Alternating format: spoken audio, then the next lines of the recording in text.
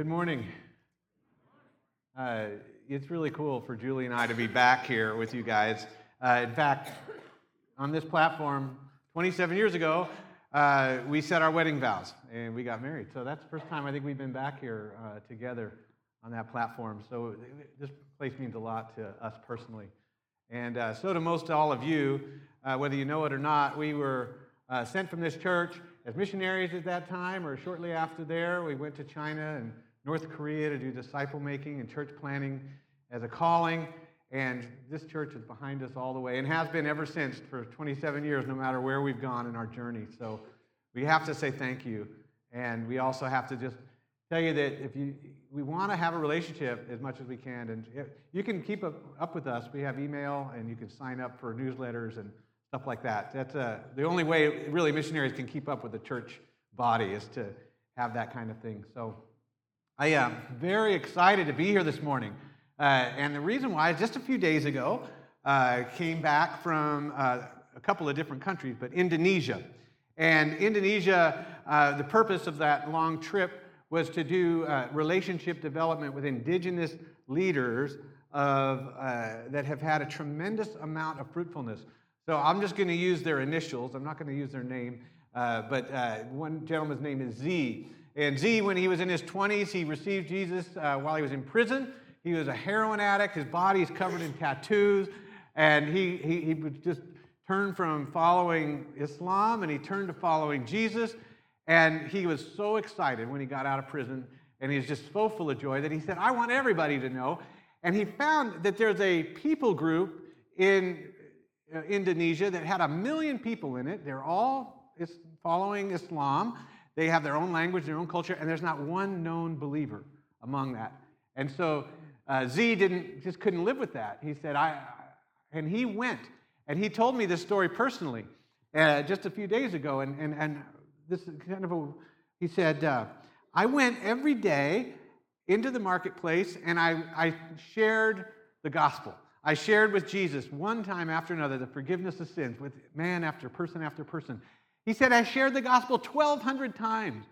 And he said, I did that for 4 months, day after day after day. Not one person wanted to receive forgiveness of their sins in Jesus Christ. Not one person. Until the 4th month, around the 1,200th time, and we'll just call this man T. And I met with him too. T and I had long conversations for hours and hours. And T was the very first guy. T was a 57-year-old man.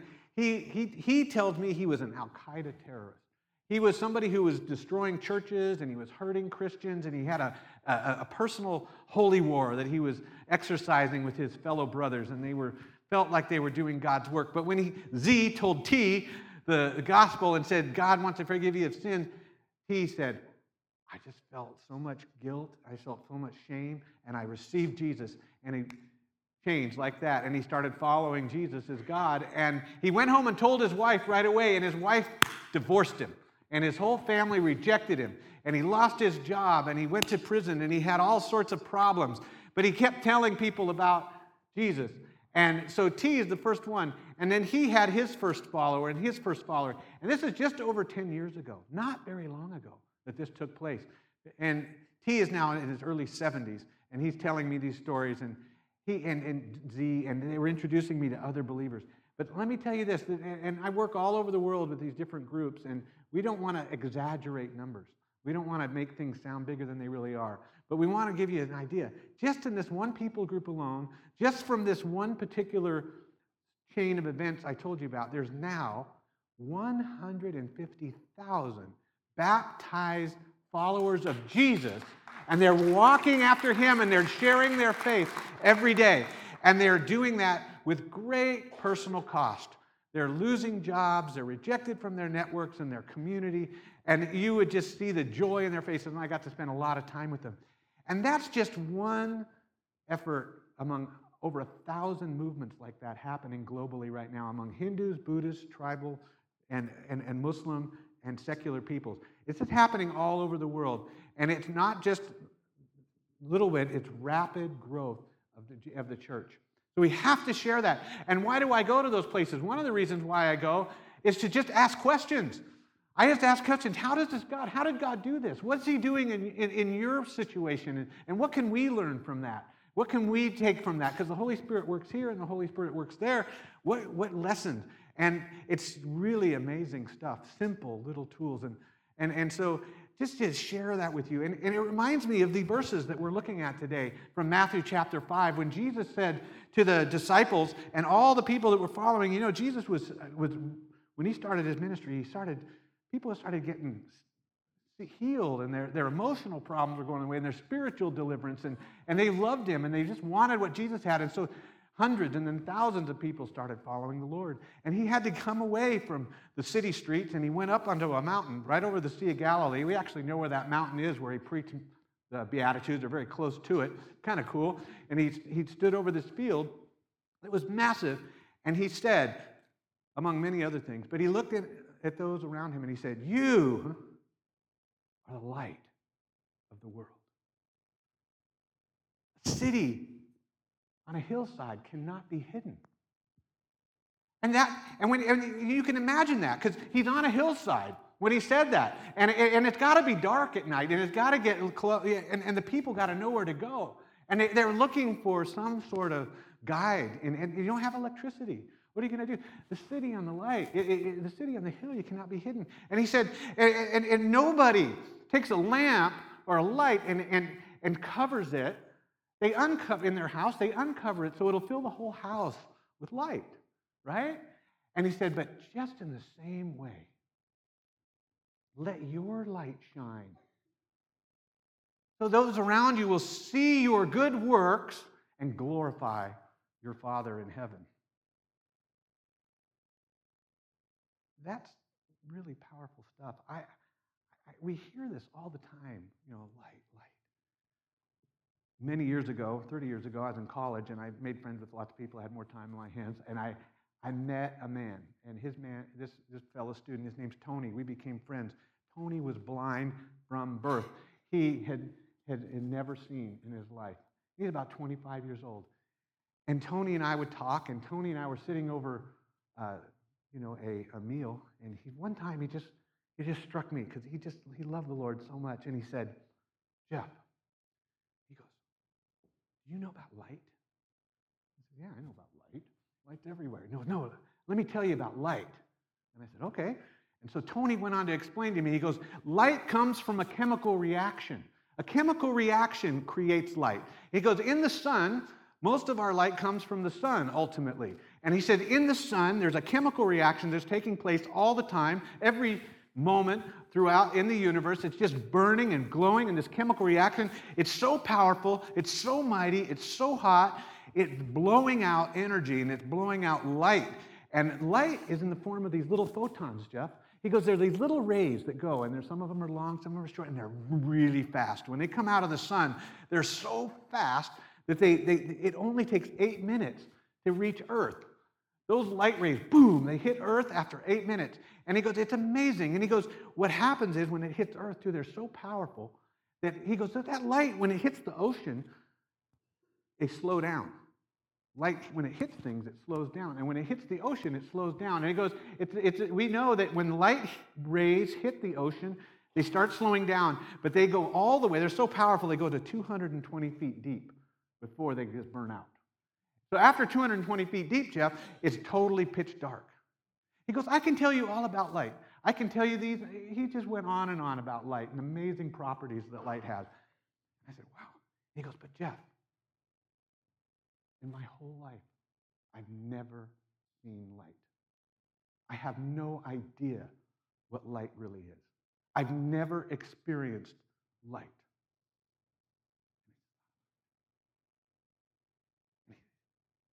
He just has no clue about what it is. And he said, Jeff, I would rather know nothing about light and just see one dim light bulb, one little glimmer of a spark that I've read about, than I would to know all this knowledge about light. I just want to experience the light. And that illustration hits home, doesn't it? When you think about the light of the world, and Jesus said, you are the light of the world. He said, I am the light. The Bible talks about two kinds of light. Two kinds of light, really. There's physical light and there's spiritual light. Physical light and spiritual light. And they're different in the Bible. They're different. And they're different because right now you think in Genesis chapter 1, God said there was darkness and void, and he said, let there be light, right? God created physical light. God said light is created. But spiritual light, God didn't create. God is light. It says in 1 John. He said, God is light, spiritual light, the truth, the reality that there is an almighty God that's never, ever, ever not been. He's always been. He always will be. He totally exists. No one can explain him. He just is. This being, this Father, Son, and Holy Spirit, this power that's created everything that we know, he is light. He is light. He's spiritually light, and he enlightens people that come to him. And it comes on, and you go, wow, it's true. And that light is spiritual light, and that's the light of the world that Jesus said, because you know it was, because the Bible talks about spiritual light and physical light as well, like I said. So those are the lights. So when Jesus is saying you're the light of the world, he's not saying I just want you to know about light. I just want to explain it to you. I want to give you, and it is the same with us. We have so much knowledge, don't we, about the Bible? We have everything we need. We got so much knowledge.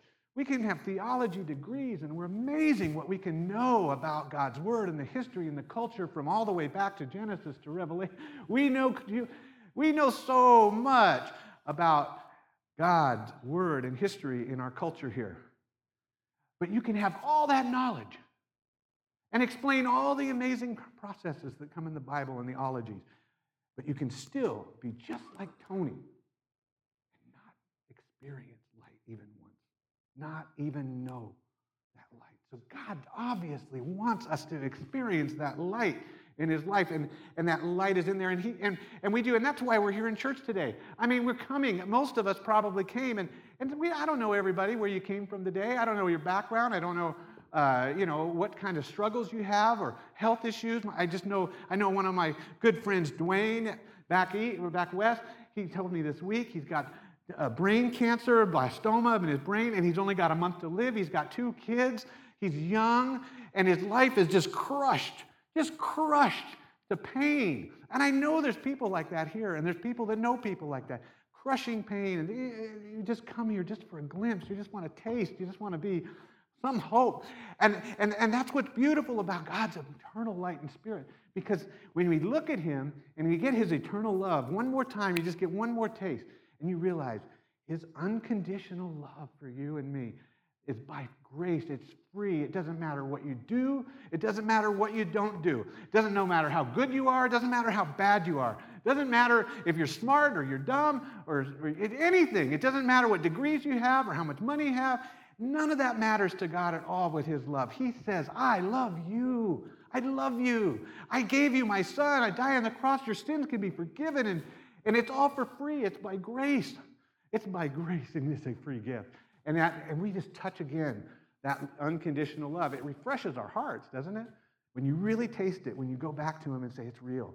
It's really not about how bad I am. It's not about what I did last night on the computer, not about what I said to my spouse, not about something bad that happened 20 years ago or how I was molested or whatever. It's none of that. It's just, I love you. And you receive that freely in the moment, and things change. Perspectives change. Things happen. That's the light you have to experience by faith. And we know that the scriptures tell us. It's interesting, isn't it? That in the light, it says, Jesus said, you are the light of the world. He really said, I am the light of the world, along with a lot of other I ams. And we're really his reflection of that spiritual light to the people around us. And he said that right after that, he said, so let your light shine, that your good works around you will, what? Will glorify the Father in heaven. This is fascinating in the Word. You can take me to the account on it. Go ahead and look it up somewhere in your Bible, and you look at every single time we see a description of God's free grace, free salvation, free love for you and me. There's within at least one sentence, maybe 2, there's a statement about doing good works. It's not dependent on good works, but it creates good works. It always creates good works, because your life changed when you got enlightened. When you get enlightened with the Lord and you feel that, even if it's just a cup or whether it's a flood, you still change, and your good works will change. For by grace you have been saved through faith, and that not of yourselves. It's a gift of God, not of works, lest any man should boast. For you are his workmanship, created in Christ Jesus, what? Unto good works. In Titus, it says what? It says that God in his love and mercy, he saved us, not by our righteousness, but through his mercy and the outpouring of his Holy Spirit abundantly upon us. And it says that Paul wrote, he said, this is a trustworthy statement, and I insist that you tell it, that anyone who believes in God, be careful to devote yourself unto good works. That's right there in that passage. Every single time you put your free grace together, you're going to see a challenge, an exaltation, an exhortation to do good works. So let's talk about good works. What are these good works? You know, a lot of times we as believers, we think it's all about do's and don'ts, rules. We get stuck. We get stuck in this, oh, am I good? Am I bad? Am I right? Am I wrong? And when you're talking about the good works of Jesus, everything's infused through grace. Everything's through grace. All that law is now infused with grace. And he's empowering us to perform those deeds that he wants us to do. So these grace work, you should interpret all these statements. You know, John, in the book of John, chapter 15, many times Jesus said, his red letter edition, he says that if you love me, you will what? Obey my commands. He goes, he that loves me is the one that does what I tell them. The Great Commission, go therefore in all the world and preach the gospel, baptizing them in the name of the Father, the Son, and the Holy Spirit, telling them all the things I have taught you, and what? What? That last statement. It's not just about telling and do and obey. Then I'm with you always. So it's this obedience. Every time we look at that in the passage of Scripture and the word works, let's think of the word practice. Practice. Yeah, so I don't know why God gifted Julie and I with 4 musicians. My son is 23, just graduated from university with a music degree. And he's phenomenal. I can't tell you how good. I don't even know how he does what he does. He plays this thing called a marimba with 4 mallets, and he can do it for hours with no music. And I'm like, wow, and it's beautiful. And in front of hundreds of people. My daughter plays the clarinet, and her university is going off on an orchestra to China in a couple of months. And they're going to play for Jesus all over China in places that never heard of him. And she's going to play her clarinet. And my daughter, Allie and Abby, the twins, are 16 now, and they play the flute and the French horn, and they play phenomenal. And so a few years ago, I said, this is too much for me. I don't play music. I don't know much about music. I don't have music theory. And these guys, when they're up here, it's hard work. I'm telling you, it takes hundreds of hours, maybe thousands and thousands of hours to get that good, to be able to play in front of you and do the stuff they're doing. I know because I play the guitar. I'm a guitar player. I'm on the 90-year plan. I'll be really good when I'm 90. Anyway, it takes like hundreds of hours, and you've got to get your fingers just right, and they got to sit right on the string and just right behind the fret, and there's this pressure. And practice is all about what? And my son taught me this. Practice is all about failure. You fail in practice more than you succeed. You're constantly practicing, and you're making mistakes, mistake after mistake after mistake. And he taught me this little phrase. I said, I would like you to think, you need to practice more, son, when he's like 15. You need to practice. If you're not practicing, practice makes perfect. And he told me, he said, Dad, I've learned this. He said, no, practice doesn't make perfect. He said, perfect practice makes good performance. Perfect practice makes good performance. And I thought about that, and that's makes a whole lot of sense. And when God is telling us to do good work, he's telling us to get out there and make mistakes. Don't get so fed up in I got to be perfect in all of these things. He wants us to go out there and practice good works. Practice doing the effort. And it doesn't always go right, does it? When you try to tell your friend about Jesus and you don't know what to say and you feel uncomfortable and things don't go very well, you're like, I don't know, I'll just be quiet. Well, that kind of good work where you're sharing, it's hard. And you got to practice. Just get back up on your horse and go again. And that's what the grace of God. And when you fail to do what God wants you to do, you know for sure that God wants you to share the gospel with your neighbor, your friend, and your loved one, or that stranger, and you're afraid. You know what I mean? You know that fear. You get that feeling like, oh, I don't know what they'll say, and and you just choose not to do it. You think God really wanted you to, but you didn't. God's got grace for you. you can repent of that. You can say, Lord, forgive me. And you can go back and try again. God is amazing that way. Learn from your mistakes. Learn from our mistakes. Practice those things. So those are good works. And I really encourage you to think about the good works of God, whether that's corporate good works. There's two kinds of good works, really, in Scripture. Corporate good works, where together we do more than we do when we're alone. And those are great things to do. You can change human trafficking. You can change lives of so many people through food ministries and poverty and hunger when you work together. I work with this group, IBAM, International Business Mission. We start small businesses personally owned by indigenous believers like I just talked about, that Z and T, in places that have no income, very poor, and they own their own businesses, create jobs, tithe, and they practice disciple making in their businesses. We do that all over the world, but in these tough places. I don't do that alone. We got a great group of people that contribute a little here, a little there, a little expertise, a little administration, and all together you can do a big corporate work. That's one kind of work, and everybody here knows you can contribute to stuff like that. Another, though, is individual works, and God is talking about those individual works. He's given us the Holy Spirit. Everybody that says, I follow Jesus, whether it's just for a day or whether it's 50 years, we all have his Holy Spirit. And every one of us are called and prepared for good works, right? We got special things that God just has for you. No one else can do them. Your neighbor can't do them.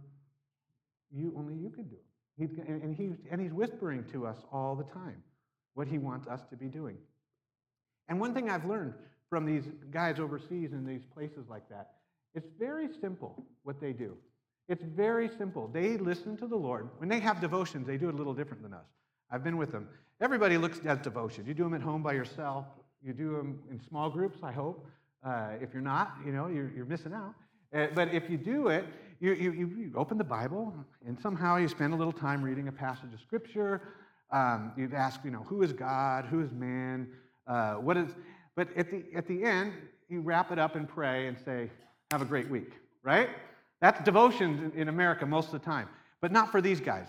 They do all the same thing. They look at a passage of Scripture. They ask questions about God. They learn. But what they do differently in these movements, these ones that are growing, and what God is calling us to is to do the works of the ministry. So they always ask this question. You'll find this in all 1,000 movements I'm talking about. I can take you everywhere in the world. They always ask these questions. Right when we get done with the Bible, I learned something from the Bible. I heard a message. They say, what does God want me to do because of this message? The Holy Spirit always wants us to change, to do something. So what is it? And they never let each other off the hook. They almost always do this in a small group. They say something like, well, what does God want you to do? If somebody just says, he wants me to pray more, it's like, what does that mean? Pray more. Oh, you mean you want to pray more today?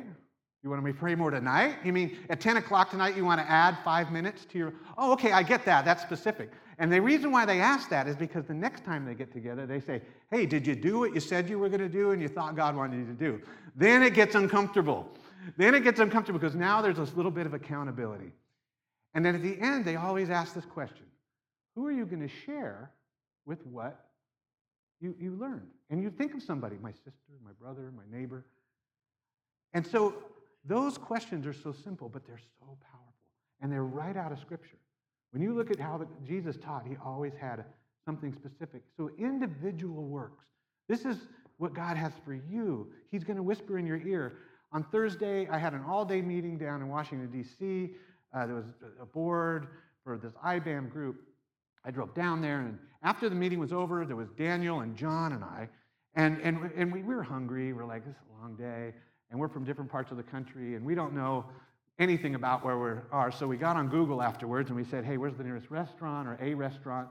And we said, okay. So we went to that restaurant. And when we got there, I was like, hey, guys, let's eat here. But then I walked in the door with them, and I looked, and I said, this place is expensive. Oh, my gosh, it was just so expensive.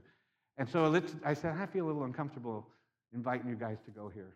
Let's go out. So we went out the door. We looked around, and there was a fast food place and something else. But we wanted to talk. And all three of us said, why don't we just go in there? So we turned back into the expensive restaurant. We sat down, and we looked at the menu. And like always, when you go to a restaurant, the waiter came. And the waiter came with a young man. He's like 21, 22. And he says, hello, my name is Anton. And Anton had an accent. And we said, hey, where are you from, Anton? You know, we always do that. And Julie and I learned to practice something, and we're getting better at it. But what you do when you go to a restaurant, in the last couple of years, almost always, we will say, what's your name to our waiter or waitress? They always like it, Sue, Jim, whatever, Anton. So we asked Anton, what's your name? And he said, oh, okay, that's interesting. And we said, where are you from? And he said, from Ukraine. And he said, oh, that's interesting, Ukraine. And always the second thing that happens when you go to a restaurant is they always bring you the menu, right? And so when they bring you the menu, you say, oh, thank you for the menu. And then they finally bring your food. And by that time, what we practice is we almost always now say, and we did to Anton on Thursday, we said, Anton, it's our custom, we pray together. Is there anything we can pray for you for? And Anton looked at us and he goes, who are you with? What group are you from? And we're like, what group are you from? It's like, what do you mean, what group are we from? I said, I'm from Seattle, and John said, I'm from Michigan, and Daniel, and we said, we're not with a group, we just, want to pray. Jesus has done a lot for us, we want to pray for you. Very simple. And he goes, oh, no, there's something going on. And we said, no, and he said, and we said, where are you from? Ukraine? And I said, he had told us earlier he's from Ukraine. And we said to him, well, that's interesting. You're from there, and he goes, what do you do? And I said, oh, we start these businesses, and we said we do it in Ukraine. He goes, I know you. Yeah, I know who you are. And we're like, what? You know us? I mean, a stranger in a big city, and I know you. And we were like, no, you couldn't possibly know us. He goes, no, I know about you. You do this. And we're really not that big, and we're not like advertising everywhere. We're just doing this where we can, and we do it in Ukraine. And we said, why do you think you know us? And he goes, Alexander came in here, and he told me all about you. Alexander is our chairman of the board. And months earlier, he had come to this restaurant, and Alexander had shared the gospel with Anton and told him about what we do. How in the world can we do that? So instantly, John and Daniel and I, we felt shivers all over our body, goosebumps. Because we knew that God had brought us to that moment. We were going to leave. And then he's lonely. He's all by himself. You know what his prayer request was? He goes, my 96-year-old Ukrainian grandmother is going to die, and I'm the only one over here, and I'm tired, and I'm sending my money home, and I can't go home to her. I just pray that I'll see her before she dies. That was his prayer request. So we prayed for him for that. And, I said, Anton, when I was 21, I was really lonely. I was so lonely.